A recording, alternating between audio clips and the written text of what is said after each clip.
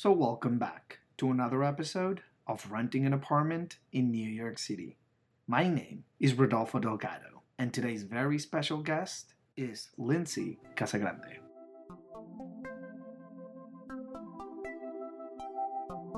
A veteran real estate agent working with Real New York, Lindsay has become an expert in real estate video tours. Today's episode was recorded over the phone.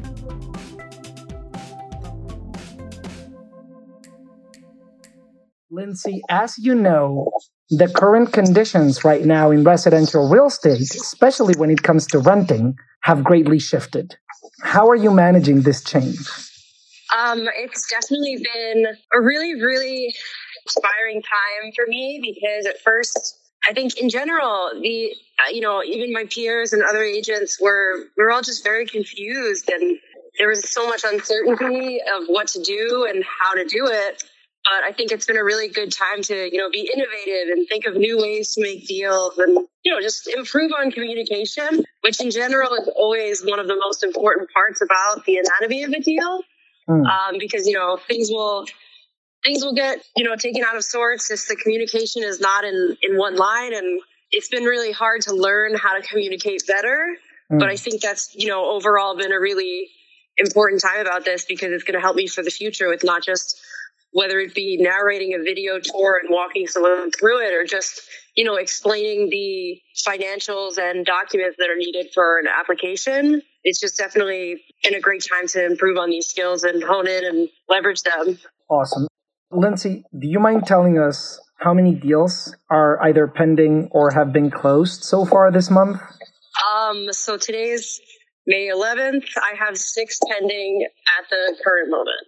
Oh, wow. And out of those 6 pending deals, how many of those have you physically shown to the client?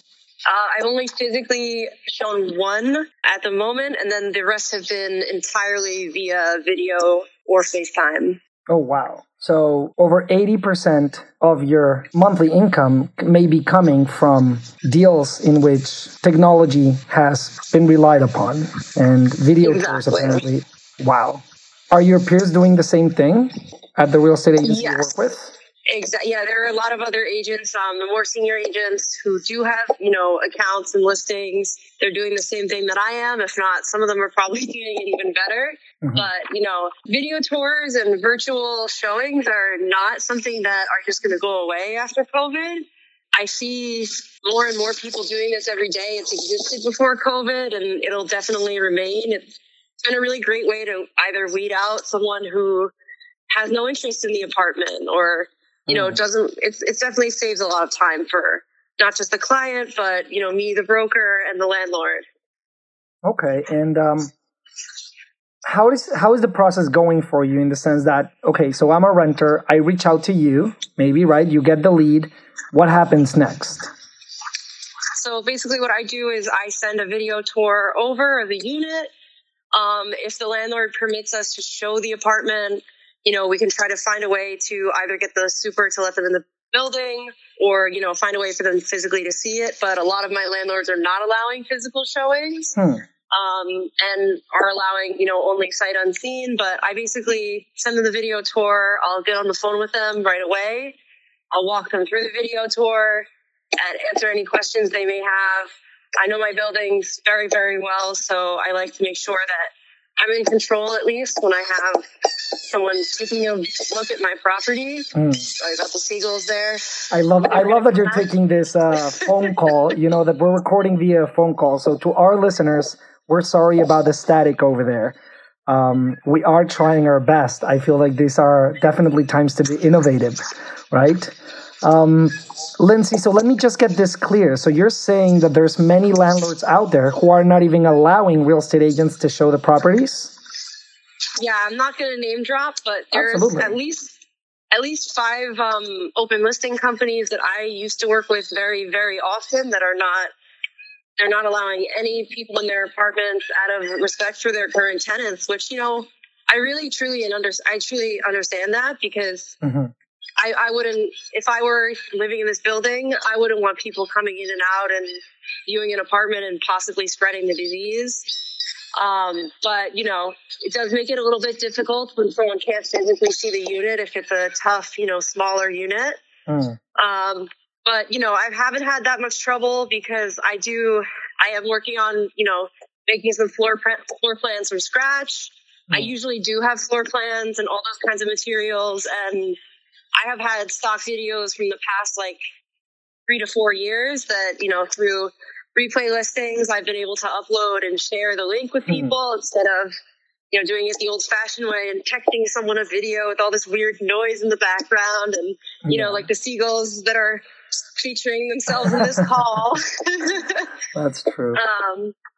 But it has been, like I said, it's been a time to be innovative, and the people that are being creative and who are, improving their communication skills are the ones that are doing deals. That's just kind of how it goes. And, you want to have respect for both your tenants and your landlords and your incoming tenants. So, if someone's not comfortable with doing an in-person showing or not comfortable with, seeing a video and taking the apartment, we have to think of ways to be creative to get them the housing that they need and, make sure that your landlords don't have vacant apartments. It's obviously a time that we want to make sure every end of the deal is taken care of. It's amazing. And I really admire how, difficult and challenging it must be to walk that thin line in between, trying to provide as much as you can to have a happy tenant, right? But you also don't want to kind of insult or step on any landlord's toes, right? And it's kind of that's a kind of like the thin line, and you actually have to get very innovative as to how to get the videos, for example.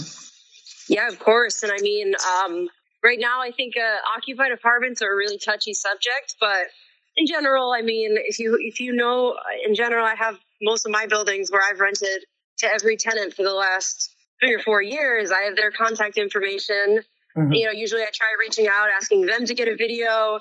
Most of the time that doesn't work out well. So, because, people maybe they have boxes or maybe the apartment doesn't look great. And, they're not, unless they're a professional videographer, which I don't think I've rented to many of those, they're really not going to take the best video to serve the apartment. But when I get in there personally, I'm not by any means professional, and I think my videos are pretty average, but I at least know the ways that my apartments look the best. I know the angles to go from and how to show the full apartment without, making it look too dark. Like there's ways to get around it and be smart about the way you take your videos.